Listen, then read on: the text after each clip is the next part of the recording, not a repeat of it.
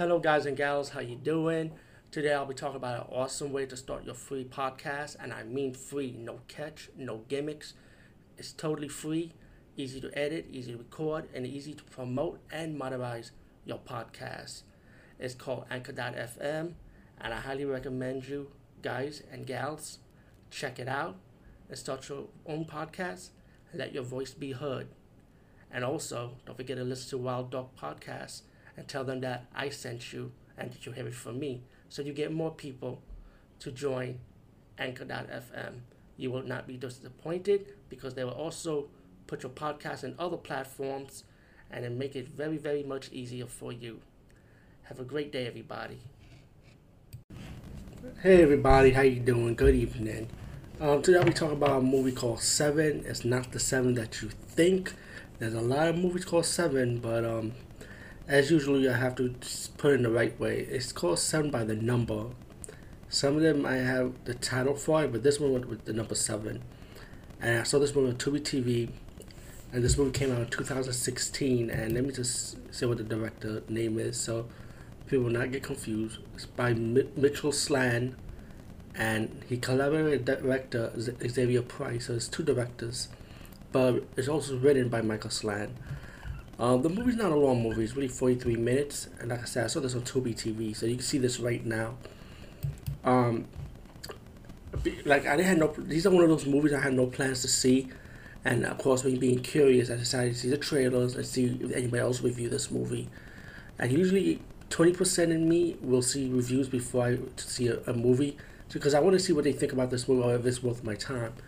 But there was a review on IMDb that totally shit on this movie.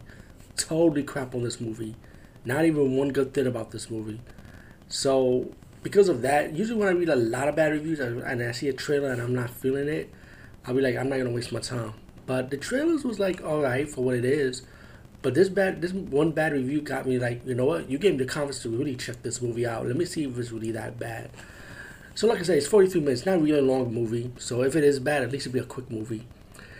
So the movie's about like a group of young adults, filmmakers.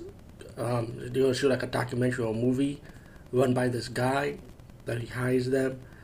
And they're in one little room. And as stuff starts getting progress, the woman opens the door and has seen these characters coming at her, and she closes the door.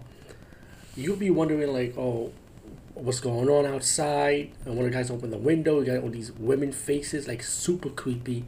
It looks pretty scary though. Once you see like, you open the shades, you go and be like, what the fuck, you know? Like, I would be scared of that if I open the shades and see a bunch of faces like that.